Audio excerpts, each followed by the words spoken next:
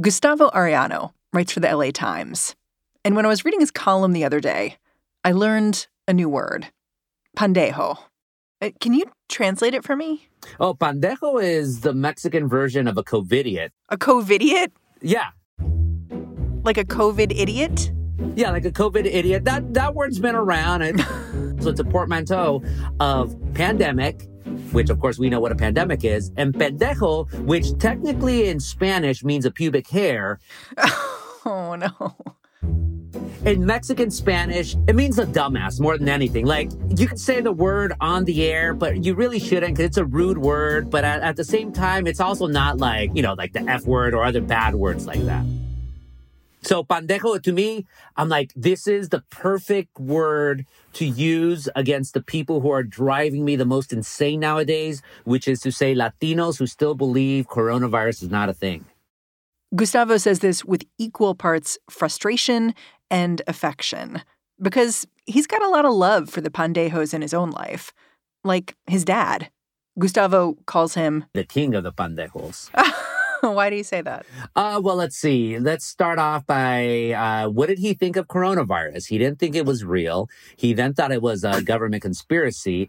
He also said, actually, that we all had coronavirus. We all were born with it. So sometimes it flares up and sometimes it doesn't. So born with it. That's a new one. I've never heard it. Well, you have to hang out with more Mexicans then, because that was obviously a thing for some of them, like my dad. Getting his father to take the coronavirus seriously has been a year-long project for Gustavo. So when he finally got his dad vaccinated earlier this month, it felt like a victory. Gustavo published a picture of his dad, grinning under his mask, one shot closer to immunity. The headline? My dad was a COVID-19 skeptic, but he got vaccinated, and so can your pandejos.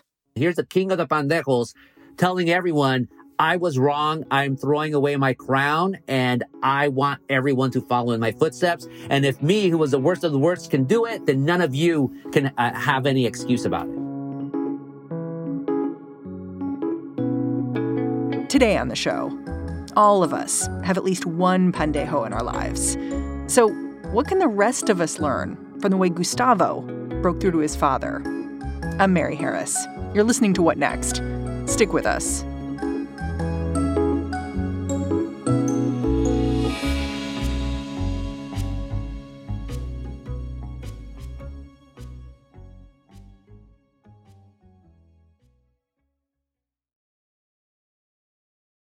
This episode is brought to you by Discover. When it comes to your finances, Discover wants you to know they are the credit card that is always there for you. With 24/7 U.S.-based live customer service, everyone has the option to talk to a real person anytime, day or night. Yep, that means no more waiting for, quote, normal business hours just to get a hold of someone. We are talking real service from real people whenever you need it. Get the customer service you deserve with Discover. Limitations apply. See terms at discover.com/creditcard. Can you introduce me to your dad? Where do you want to start? Jeez. He's Mexican hillbilly. Like him and my mom, they grew up in tiny villages in the mountains of a state called Zacatecas, which is like more North Mexico, but towards the central part. So poor. These are poor places. My dad was one of 8 kids, the youngest of 8. And my dad also, though, by his own admission, he was very stubborn and very macho, even as a kid. When did he come to the States? 1968 in the trunk of a Chevy, along with 2 other men. One was his cousin. Another one was a stranger. And just to show you how much things have changed, they each paid a hippie chick from Huntington Beach and her pocho, her Mexican-American boyfriend, $50 so they could cross him over from Tijuana into the United States. The Border Patrol agent, because he saw a hippie girl from Huntington Beach driving a big Chevy, just waved them along. And so he came over to the country. Simple as that. So he would have been 18 years old at the time, because my dad's going to be 71 or 70 this year. When did you first realize how your dad was feeling about COVID? Like, was it back in the spring? I'll take you back March. I'm coming back in from El Paso. I was on assignment for the Los Angeles Times, and now coronavirus is basically starting to bubble up. And just like anyone, like, it's not a real thing. Like, I don't need, like, oh, please. It's like people weak. It's just going to be another flu. Then when it starts getting more serious, I don't need a mask. What mask? How is a mask going to stop anything? I don't need to wash my hands. How are my hands? Like, how's washing hands going to do anything? I was one of those. I'm going to be completely honest with you. I was one of those. The reason I got religion really quickly was because as a reporter, of course, you start reporting these stories. Well, yeah, it is a real thing. So now take my dad. He's retired. All of a sudden, he can no longer go to the senior center to play pool with his friends. All of a sudden, he's told he can't even hang out. He cannot even hug his own grandchild. He cannot congregate with any family members. Your entire world has been flipped upside down. You're already macho and stubborn and country to begin with. Of course, you're not going to believe coronavirus is a thing, and you're going to believe it's an annoyance created specifically to antagonize you and you alone. You're saying it makes a kind of sense. Well, it does make sense a lot. Again, I was one of those people. Gustavo's dad first started really worrying about COVID when friends and family started passing away. Back in July, a cousin his dad had been especially close with, Tacho, died. This cousin had driven himself to the hospital one day, gotten a COVID diagnosis, and then steadily got worse until he passed.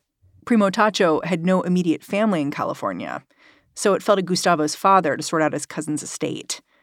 That meant going to the hospital, claiming the body, and also Tacho's belongings, including that car he'd used to drive himself in. And that's when the hospital said, like, you're going to have to wear this, suit to get his material. We're going to put it in a bag. Here's his car. Here's the keys. We recommend that you spray it down. You wipe it down. And wow. Yeah. Oh, yeah. I can't imagine that happening and not just feeling overwhelmed by it.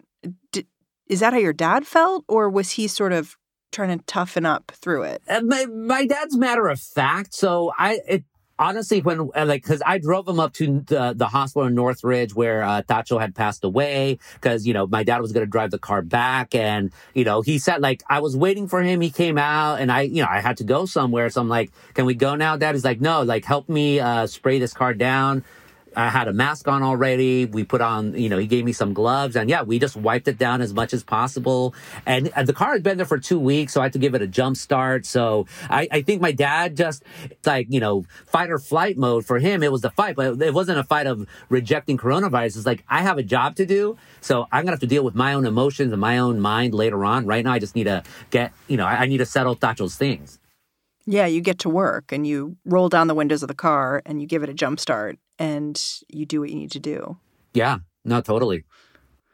Was his Primo Tacho's death, was that a moment where he started to rethink some of his beliefs? I would hope so. He started wearing the mask indoors after that for sure. And that's when I started noticing he had hand sanitizer in his cars. He definitely didn't have that before. But it's not like it stopped him from going out, trying to visit people or whatnot, even though people are trying to tell him to do stuff. It was a gradual chipping away from the complete skeptic at the very beginning, going slowly throughout the year to just getting a little bit more careful. Then eventually more people from the rancho, from his village of Homulquillo, they started getting it. People started passing away from it. It started dawning on him, yeah, maybe this is real. But still, again, he has that macho streak in him. So he's like, okay, it might be real, but it's not going to affect me. Yeah, I mean, I read that just even in the last couple of months, local health officials were saying that the COVID rate in the Latino community has gone up 1,000%, which it's an almost unfathomable number. Yeah, it's horrific. It is so horrible. Not that anyone deserves to die from this pandemic, of course, but the fact that the people who can least afford to be affected by it, working class Latinos who are frontline workers, I wrote a piece for The Atlantic talking about how there are three things that Latinos, among many things, but three things that Latino pride ourselves on: multi-generational households, large social networks, so we're always, partying or going to people's houses all the time, and our blue-collar status. It's like a recipe for COVID. It's our Achilles heel now when it comes to COVID, and this is why it has destroyed us so much in the way that it has so far. And then add to that the pendejos that blows it up to an even another level, and that's what makes it so frustrating and maddening to not just myself, but so many people who are there trying to basically rescue Latinos from this. When we come back, Gustavo's father finally gets the vaccine. If we just left it to the government, he would have never done any of this. It had to be family members who kept pushing him, and also people that he knew that kept dying that finally convinced him, like, this is important, I need to do this.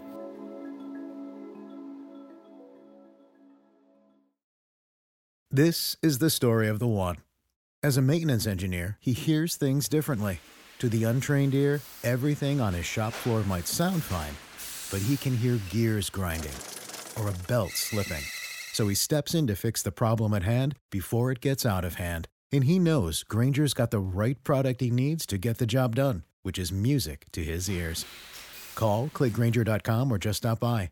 Grainger, for the ones who get it done. This episode is brought to you by Progressive Insurance. Hey, listeners, whether you love true crime or comedies, celebrity interviews, news, or even motivational speakers, you call the shots on what's in your podcast queue, right? And guess what? Now you can call the shots on your auto insurance, too. Enter the Name Your Price tool from Progressive. The Name Your Price tool puts you in charge of your auto insurance by working just the way it sounds. You tell Progressive how much you want to pay for car insurance. Then they'll show you a variety of coverages that fit within your budget, giving you options. Now, that's something you'll want to press play on. It's easy to start a quote, and you'll be able to choose the best option for you fast. It's just one of the many ways you can save with Progressive Insurance. Quote today at Progressive.com to try the Name Your Price tool for yourself and join over 28 million drivers who trust Progressive. Progressive Casualty Insurance Company and Affiliates. Price and coverage match limited by state law. So when a vaccine became available, did your dad immediately want it? Oh, no, of course not. Remember, we're still conspiracy minded, even me to this day, various things, of course. But, the vaccine starts, of course, they're saying it's going to be for people over 65. So my sisters, they're like, we got to get our dad to get the vaccine. And we told him, my dad, that's when he started like, I don't need it. They're saying that's going to kill you. They're saying there's a chip. They're saying everything that I said earlier. I don't need it because I have strong blood and I have a positive outlook on life. Gustavo's father's attitude wasn't the only thing standing in his way. Actually signing up for the vaccine, that was difficult too. Where Gustavo and his father live, Orange County, you have to download an app to get your name on the vaccine list. The problem is Gustavo's father doesn't own a smartphone, so the task of signing him up fell to Gustavo's sister. You had to log on, you had to download this app, and then you had to basically try to make an appointment if the app wasn't crashing and just hope. So she did that, and they said, okay, your dad's going to have an appointment in a month, which we're like, oh God, we need to get this in him as much as possible. And we told them, yeah, we're going to do it. And I think he didn't believe it was going to happen. It was like, yeah. And then something happened on Instagram. I don't know. I think it was at an Albertsons through CVS Pharmacy. So I don't know how this worked out, but it wasn't a county thing. But they, on Instagram, she saw, hey, we're going to have one day only on a Saturday, vaccines for, people who are eligible in Anaheim and Santana. Those are the two cities that are by far the most affected cities in Orange County. They're the largest cities. They're Latino majority cities, and they're getting devastated by it. So by some miracle of God, my sister saw it. She just basically refreshed. But within half an hour, she was able to make a booking for the next day. And that's the thing. It popped up on a Friday. She made it, and the vaccination was going to be on Saturday. We told my dad, hey, Dad, we're going to, lo voy a llevar a que agarre la vacuna. Dad, I'm going to take you to get the vaccine tomorrow. And I think he was so shocked that he's like, okay. He always likes hanging out with me anyway. Socially distant with mask, of course. But he's like, okay. And then just left it at that. Okay, a couple things stand out about that story, which is, first of all, how much time your sister had to invest in trying to figure out how to get your dad a vaccine, but then also the randomness of it and the fact that it relies on real familiarity with all kinds of technology and luck, because she just happened to be on Instagram and see, oh, I can go tomorrow. Yeah, no, the vaccine is a vaccine of privilege. Let's be clear about that, especially the way it's rolling out in California. You have to do it online. For weeks, there was only English. There was no Spanish translation. If you're 65 and older, and especially if you're an immigrant, like more likely than not, you're not going to be the most social media fluent of people. And that's, so not only do you need somebody who can, you can rely on to translate any internet stuff for you, you also need someone who's going to have a job that allows them to be on social media nonstop. My sister's a teacher, so obviously her schedule is completely all over the place, but she was able to, we have that privilege. Even though we are the children of Mexican immigrants, we have that privilege to be able to have done that. And even then, it was still the luck of the draw that my sister randomly saw this. Actually, a friend of her told her about this Instagram post. So she was able to do it immediately and then, was able to wait for half an hour. That's not everyone. I really do believe it was an act of God, or at least God has a weird sense of humor, because he's like, you know what, Gustavo, I want you to do a really funny column about your dad. So I'm going to allow this to happen to you. So you got in the car, took your dad with you to go to Albertsons and get the vaccine.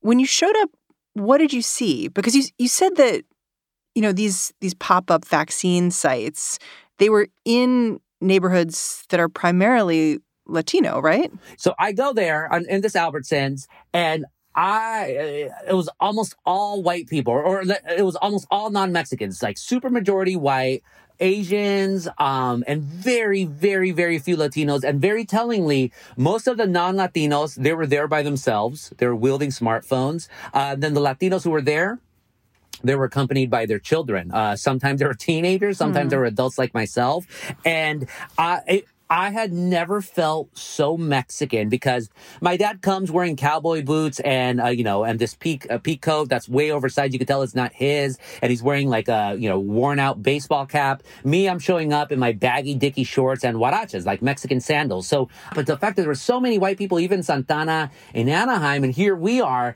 I had not felt so consciously Mexican, like quote unquote Mexican. I had to remember. And I think the last time that happened was one time when some guy at a swap meet was racist towards my dad. And that was the last time I had felt so Mexican. It was disturbing and amazing at the same time. Yeah. I was reading about vaccine disparities in LA, how Latino residents are so much less likely to have gotten the shot. And I wonder how your experience with your dad makes you think about that differently.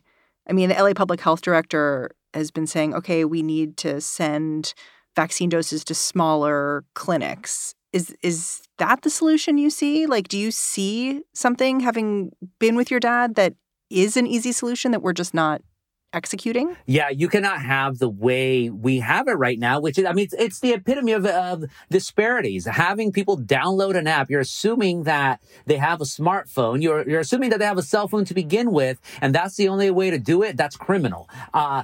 These super sites where the waits are hours long, or, you have to have transportation to do so. Not everyone's going to have transportation. Not everyone's going to be able to, take the day off from work. And especially with Latinos, if so many of us have blue collar jobs and are frontline workers that you cannot replicate at home. So you're going to have to take a day off to do this. So you should be going to these communities that are especially affected. You should be, this is the thing, like I do criticize a lot pandejos, because I think they do need to be criticized. But they're not the reason. They are not a majority of Latinos, not even close. The tendencies are there, but in terms of practice, not even close. There's a lot of Latinos who would want to take the vaccine, but they just can't, because it's so hard for them in their life situation to be able to do so. Since they are the most affected community, then we should be going out there in collaboration with the community leaders, specifically in the health department, and figure out a way to make it happen. Part of how Gustavo made his own dad comfortable with this new vaccine was by reminding him how modern medicine had already changed their lives for the better. Smallpox had been the scourge of his father's village growing up. Getting the smallpox vaccine had changed his father's life. He has that old school smallpox scar that is like an indentation, this weird indentation that as a kid, I always wondered, like, what is that? Because I don't have it and my mom had it as well. And then my dad would never want to talk about it. My mom explained it to me like, that's what that vaccine did. And so when I told my dad, it's like, look, medicine is not a bad thing. Like when people do medicine, yeah, there's been problems over the decades, especially in the United States, especially, with communities of color. But at the end, medicine is not a bad thing. And if there's something that can eradicate a pathogen, or in this case, a pandemic, we need to do it. We need to do it as much as possible. It stood out to me that you spent so much time trying to convince your dad to show up for this vaccine, to take COVID seriously. And you talk about how he's a real tough guy. But then you also wrote that he did these things that were really touching on the day he got the vaccine. Like he wanted to get the vaccine in the same arm that he had his smallpox shot in, and that he showed up wearing the pea coat of his cousin who died. Yeah.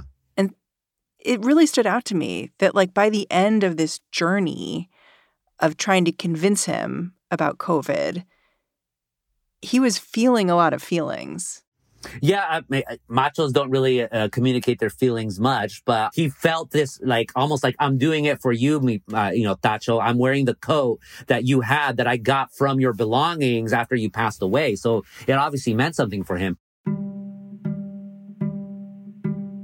Basically, once I was able to get him into the vaccine line, he got it after that. And he knew like he could serve as a great example to others. And so in my column for the Times, I gave him the last word. I told my dad, Pa, ¿qué le quiere decir a otra gente? A gente que era como usted. Like, Dad, what do you want to say to people like you or, who might be like you? And literally the quote something to the effect of, tell them that in Spanish, he said Lorenzo el negativo, negative Lorenzo, but the corollary in English is going to be like a doubting Thomas. So tell them that doubting Lorenzo, who's stubborn, who's macho, and who's country, ranchero, took this vaccine because he loves his family.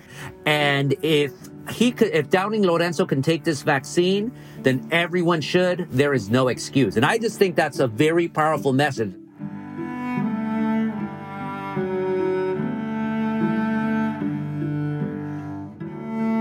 Do you still think of your dad as a pendejo? It is a war within. It is a Jungian, the good fighting the evil within. But look, every time I show up, he's wearing a mask. More importantly, this is where I think it's the most telling, because all throughout this whole pandemic, I would get these texts from my siblings. Gustavo, you got to talk to my dad, or, you got to talk to dad. You got to talk to dad. You got to talk to dad. He did this. He did that. Like, they were basically snitching him out all the time. So it was my job. And I would tell him, and he would correct his errors, his bandejismo for a bit. And then he'd go back to those same habits. I have, ever since we got the vaccine, since he got the vaccine, at this point, it's going to be about 2 weeks ago. I have not gotten a single text from my siblings about my dad and any non-safety protocol that he is doing. It strikes me, it took you a long time to get here, like months of talking to your dad back and forth. And it took, the government doing one thing, working on the vaccine, and then your family doing so much labor, honestly, to get this shot in your dad's arm. It wasn't just driving him there. It was like hours and days beforehand. Hey, you have to keep chipping away at it. Those of us who do love pandejos, and there's most of us have a pandejo in our family, it is our job to talk to them with patience, with kindness, with love, but also being firm. It is not about you. It is about your family, and it's about the very community, especially if it's Latino pandejos that you love. So get with the program. Gustavo, thank you so much for joining me. Thank you for having me. Gracias.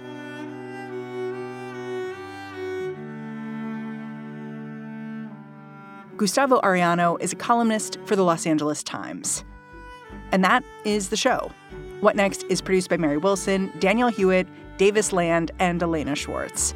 We get help each and every day from Allison Benedict and Alicia Montgomery. And I am Mary Harris. If you took the weekend off, I hope you had a good one. I'll be back here tomorrow.